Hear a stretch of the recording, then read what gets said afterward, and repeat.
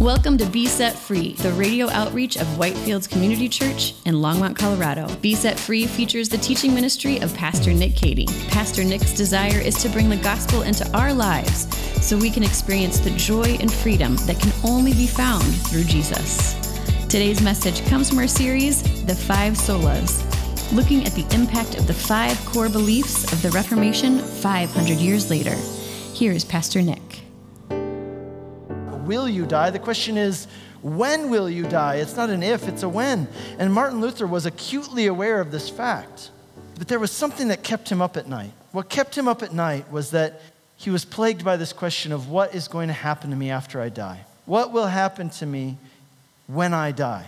Because he knew that he was not a perfect person, but he wanted to get right with God. He wanted to be forgiven of his sins. He wanted to know that when this life is over, he would be embraced by God. He would be welcomed into God's loving embrace rather than cast away into darkness and judgment forever. And what the church told him was, yeah, maybe you can be forgiven of your sins. Here's a list of things that you need to do in order to be forgiven of your sins. And they gave him a list.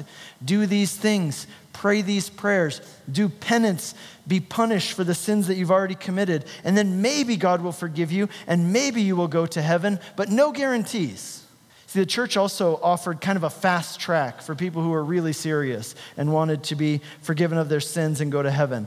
You could become a monk or you could become a nun. Just quit your job, come into the monastery and be a monk or a nun and spend your life in prayer and in confession of your sins.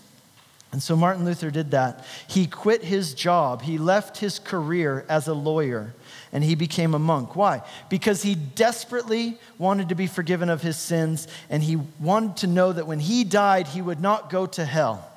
And so as a monk, Martin Luther spent hours every day in prayer and in confession and in beating himself, literally with whips, to punish himself for his sins. But no matter how hard he tried, it was never enough. He could never do enough. Because see, he recorded even sometimes that it would plague him. He would pray. He records one time, he said, I prayed for 6 hours. And I felt, okay, now I'm okay. But then at the end of that 6 hours, he was filled with a sense of pride because he had prayed for 6 hours. And then he was right back to where he started. Great. Now I got to beat myself and confess my sins again. And then he would pray, and then he would have a bad thought about somebody, even while he was praying. And he just could not seem to escape this sin in his life. It seemed to be so deeply entrenched within him. It seemed no matter how hard he tried, no matter how much he prayed, no matter how much he confessed and beat himself, it was never enough. And he says that at this time, he became increasingly resentful towards God. In fact, he goes and he says he got to the point where he hated God. See, because he understood that he could never live up to the standard that God required of him. He could never live up to this standard of perfection. In fact, no one could. And he came to this conclusion. They began to think God is a cruel tyrant who demands something from us that we cannot give, and then he judges us for not being able to do what we can't do in the first place. And it was at this point of exasperation, having tried everything, that Martin decided to do something that really nobody did at that time. He decided to read the Bible. See, monks had access to the Bible.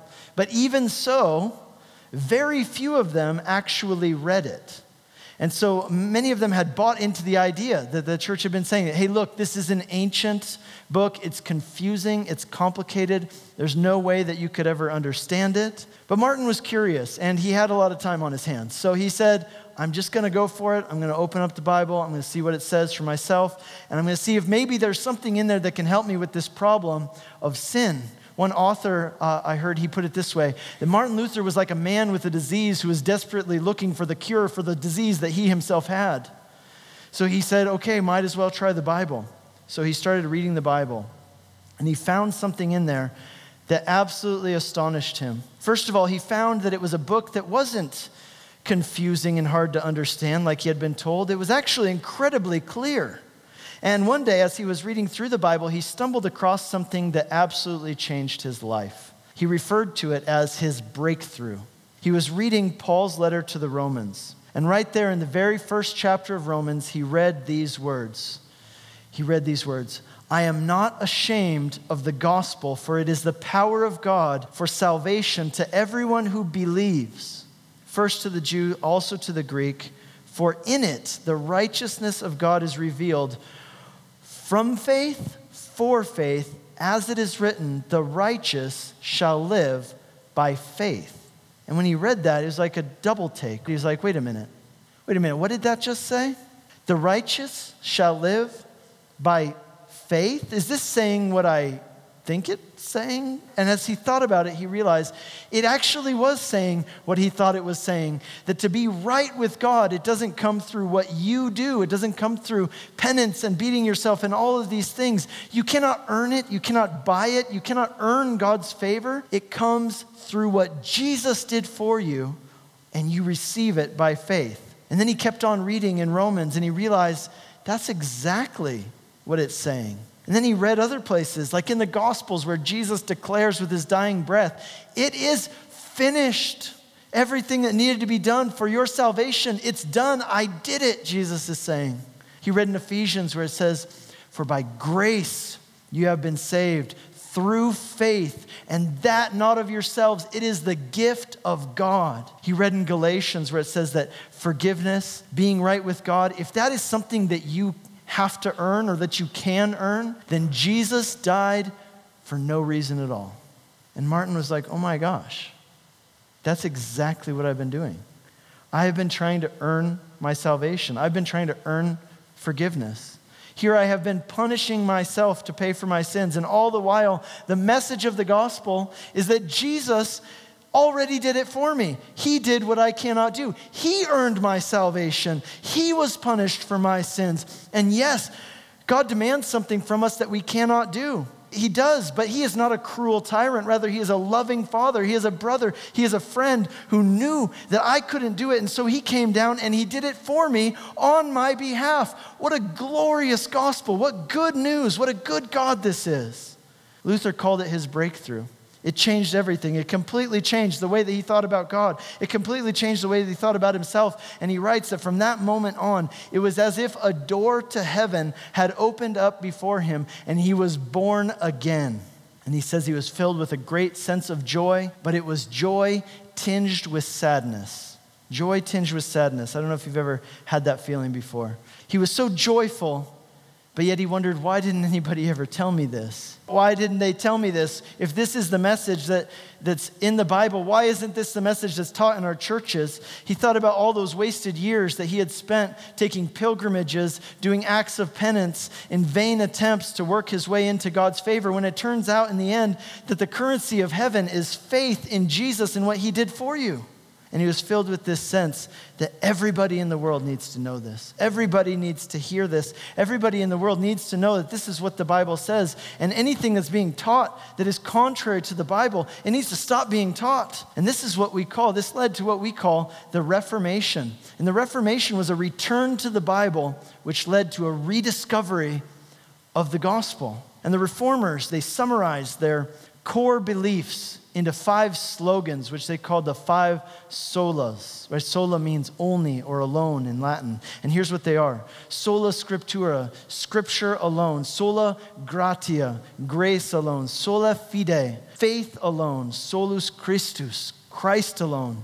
And soli Deo gloria, to the glory of God alone.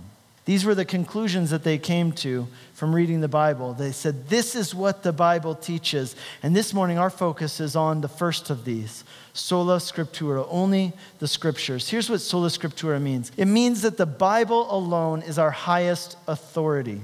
The Bible alone is our highest authority. It doesn't mean that we only take wisdom and knowledge and truth from the Bible and ignore other sources of wisdom and knowledge and truth in the world. That would be foolish. But when it comes to what we believe and how we live, there is no higher voice, there is no greater authority than these holy scriptures. Sola scriptura means that nothing outvotes the word of God, the scriptures, the Bible. Nothing outvotes it. So if church councils say one thing and the Bible says another, who wins? The Bible wins. And for us today, the bigger issue is probably this. If our culture and our society says one thing, but the Bible says something else, then who do we listen to? Who do we submit to? The answer is we submit to the scriptures. Sola scriptura means the Bible alone is our highest authority. This is something that's actually taught in the Bible. God has a lot actually to say in the Bible about the Bible. And he wants us to understand what it is and why he gave it to us and how it's supposed to function in our lives. And so what we're going to do with our remaining time this morning is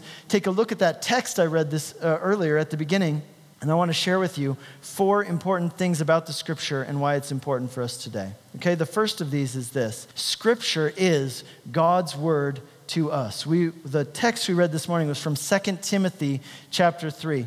This is one of 2 letters that Paul the Apostle wrote to one of his protégés, a younger man named Timothy. Timothy, we know about him from other parts of the Bible, like in the book of Acts, we read about Timothy. And here's what we know.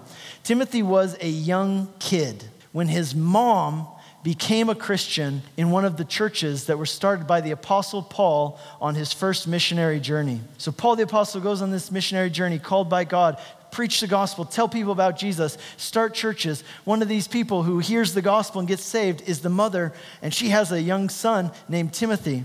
Well, a few years later, Paul came back to visit their church and see how they were doing.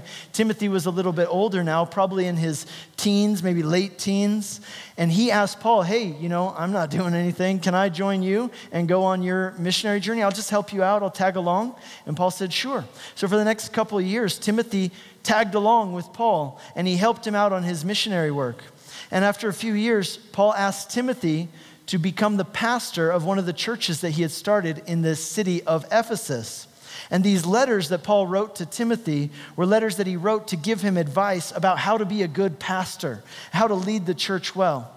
But there's another interesting thing about this letter, 2 Timothy, and that is that this is the last letter that Paul wrote before he died. This is the last thing he wrote before he died. And I'll explain why that's important in just a second.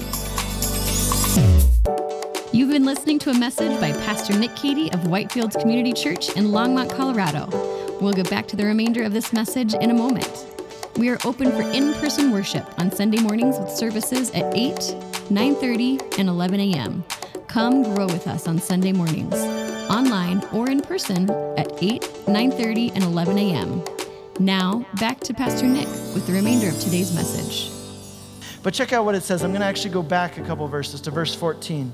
Paul's writing to Timothy, and here's what he says. As for you, Timothy, continue in what you have learned and have firmly believed, knowing from whom you learned it and how from childhood you have been acquainted with the sacred writings, which are able to make you wise for salvation through faith in Jesus Christ. The sacred writings that Timothy grew up with were the Old Testament scriptures, what we call the Old Testament. And Paul's encouraging him to continue in those scriptures. But then he says something else, which is interesting. He says, all scripture is breathed out by God and is profitable for teaching, for reproof, for correction, for training in righteousness, so that the man of God may be complete, equipped for every good work. So whereas at first Paul says, Timothy, you have been acquainted with the scriptures, the holy scriptures from your youth, now he says, all scripture is God-breathed. Now what's the significance of saying all scripture? The significance is this. As I said, this was the last letter that Paul wrote. And by this time, almost all the books that we have now as our New Testament had already been written, and they were being distributed amongst the Christians. They were being read and they were being studied in their churches. And so when Paul says all scripture, I want you to understand, he's not just talking about the Old Testament, he's also talking about the New Testament. He's talking about the whole Bible. If you read the New Testament, here's what you'll see. You'll see that the apostles absolutely understood that God was using them in their time to write a New Testament of Holy Scriptures inspired by the Holy Spirit. I mean, just give you a couple examples. I've got the notes for you if you follow along in a Bible app. But here's a few examples. In 2 Peter chapter 3, Peter refers to the writings of Paul as Scripture. That's interesting. Paul actually refers to his own message in one place, 2 Thessalonians. He refers to it as the Word of God, his own message. In 1 Timothy, Paul takes a quotation from the Gospel of Luke, and he refers to it as Scripture. And then there are other times where Paul writes a letter, 2 times where he writes a letter, and then he tells the people in the letter, make sure that you copy this letter, that you distribute it, and that you have it read in the churches. You see, these apostles understood that God was doing something in their day. He was working through them to bring about new scriptures inspired by the Holy Spirit. What Paul is telling Timothy is this. He's telling him, stick to the scriptures. Stick Stick to the scriptures because the Bible comes from God, not from man. It is a God-inspired book. In fact, it is not just inspired, but it is breathed out by God. See, it wasn't just that these books were inspired in the sense like if you see a great work of art and you say, wow, that's really inspired. No, this is saying that these words were breathed out by God. And what that means is that the Bible is no ordinary book. It is the very word of God to us. You know, there's no other book like the Bible in so many ways. I'll just give you a few examples. The Bible, first of all, is not one book. The Bible is a collection of books, 66 books in totality. It's written by 40 different authors over the course of 1,600 years, roughly. It was written on 3 continents in 3 different languages, and most of these writers never met with each other. They never got to sit down at the table and make sure they were on the same page. And yet there's an incredible unity, there's an incredible consistency to it, and it has been proven accurate and reliable historically and archaeologically. And so the Bible is unique also, not only in those ways, but in the fact that it has survived the way that it has survived. Archaeologists continue to unearth older and older documents and manuscripts, and what they show, the more that they find, is that the Bible has not changed over these thousands of years. Now that makes sense, actually, when you think about it for a couple of reasons. First of all, if you think that these are God's words to you, well, then you're probably going to want to be pretty careful about preserving them. But secondly, you think about it from the other perspective, that if there is a God who created us and who wants to speak to us and communicate to us, if he created the world, don't you think he's probably capable of also keeping his word preserved and uncorrupted over time? I think so. But let's go on to the second point here. The second thing about the scriptures that I want you to know and that this text shows us is that anyone can access God's truth in the Bible. Now, in the Middle Ages, the church took the Bible away from the people, and it told them this is a confusing, ancient book that you can't possibly understand. And no question, there are some confusing parts, right? There's some confusing parts. And that's why we have people who study these things, even on the PhD level. And so, but for the most part, the core message of the Bible is extremely accessible to anyone who will pick it up and read it, even to a child. And in fact, that's what we see here in 2 Timothy. He says, Timothy, from childhood, you have been acquainted with the Holy Scriptures. You've read them, you know them, and now as a pastor, Timothy, your job is to teach people the Bible. Psalm 19 says this. It says, the law of the Lord is perfect, reviving the soul. The testimony of the Lord is true, making wise the simple. In other words, the Bible isn't just for pastors and scholars. A simple person can pick up the Bible and access God's truth in it. And this is what the reformers believed and what they fought for and what some of them even died for the fact that people should have the right to be able to read the Bible. Whoever you are, you can access God's truth in the Bible. Third point here is this. There is a spiritual dynamic that takes place when you read or hear the word of God. There's a spiritual dynamic that takes place. Paul says to Timothy in verse 15 of this text, he says, the Holy Scriptures, which are able to make you wise unto salvation through faith in Jesus Christ. And then he says in verses 16 and 17, he says, the Scriptures are profitable for teaching, for reproving, for correction, for training in righteousness, so that the man of God may be complete and equipped for every good work. So there are 2 dynamics at work that he talks about when you read the Bible. First of all, there's an instructive dynamic. And secondly, there's a spiritual dynamic. On the one hand, you're getting information, you're learning. But on the other hand, because this is the word of God, there's a spiritual dynamic that takes place as well. The Bible has a lot to say about this, actually, about this spiritual dynamic that takes place when you engage with the word of God. For example, Hebrews chapter 4, we studied a couple weeks ago.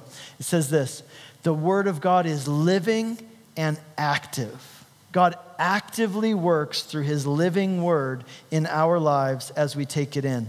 The Bible says that the word of God does several things in us. It builds faith in us. So as we hear it, as we read it, it builds faith in us. Another thing it does, it cleanses us mentally and spiritually. It changes us and transforms us from the inside out. Another thing, it renews our minds. Also, it strengthens us spiritually. It strengthens us emotionally. And the Word of God, above all, it imparts life.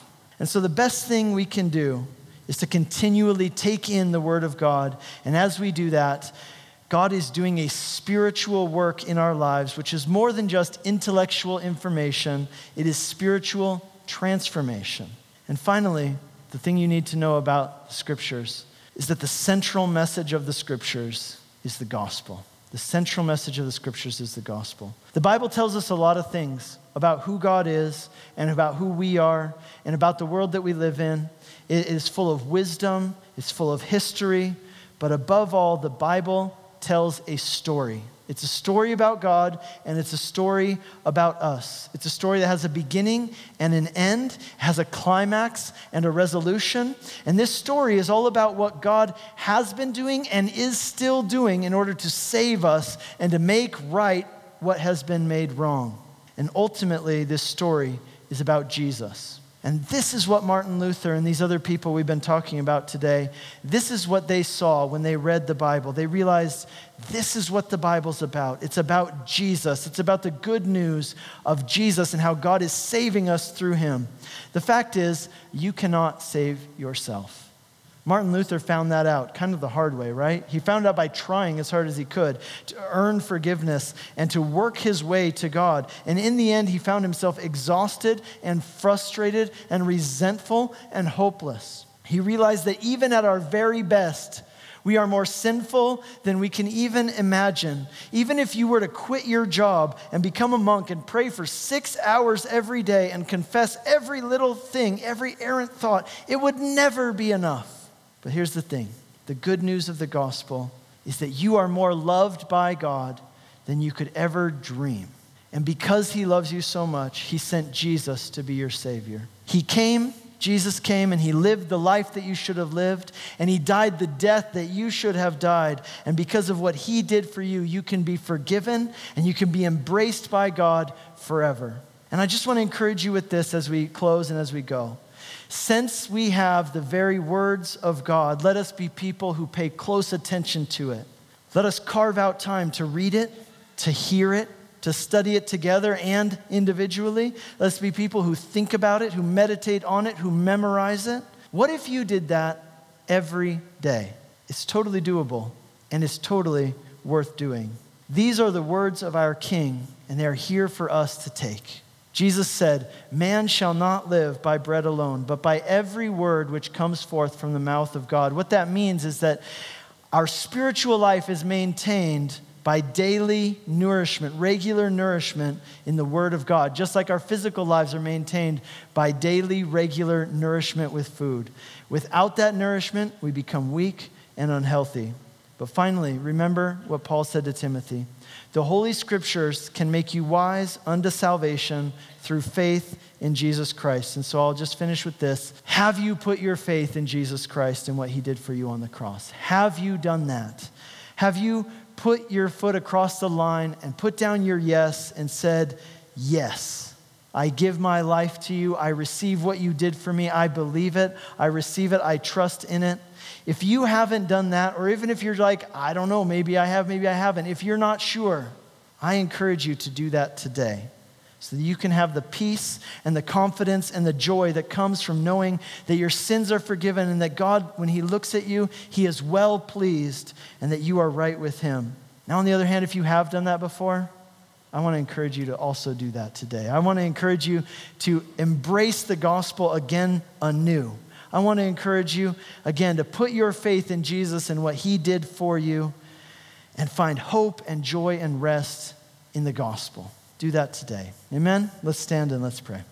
Lord, we thank you for the good news of the gospel. We thank you for this glorious truth. And we thank you, Lord, that you have spoken to us through your word and you have preserved your word for us, even through perilous times.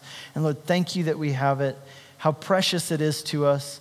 But thank you, Lord, that in it we see the good news of the gospel. I pray for anyone here today. Well, I pray for all of us, wherever we're at in this journey, whether we're just beginning or whether we've been on this journey for a while. Lord, may we embrace the gospel today.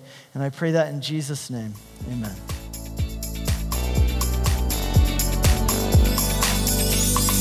You've been listening to Be Set Free, the radio outreach of Whitefields Community Church in Longmont, Colorado. We have 3 in-person services on Sunday mornings at 8, 9:30, and 11 a.m. And our 9:30 and 11 services are live streamed on our website for those who would like to worship with us online. We are located just east of County Line Road and Highway 119 at 2950 Colorful Avenue in Longmont. For more information or to hear other messages from Pastor Nick, visit us online at whitefieldschurch.com. Be Set Free is a listener-supported program. If you have been blessed by this message and would like to support this ministry, you can send a donation via check to 2950 Colorful Avenue, Longmont, Colorado, 80504, or donate online at besetfreeradio.com.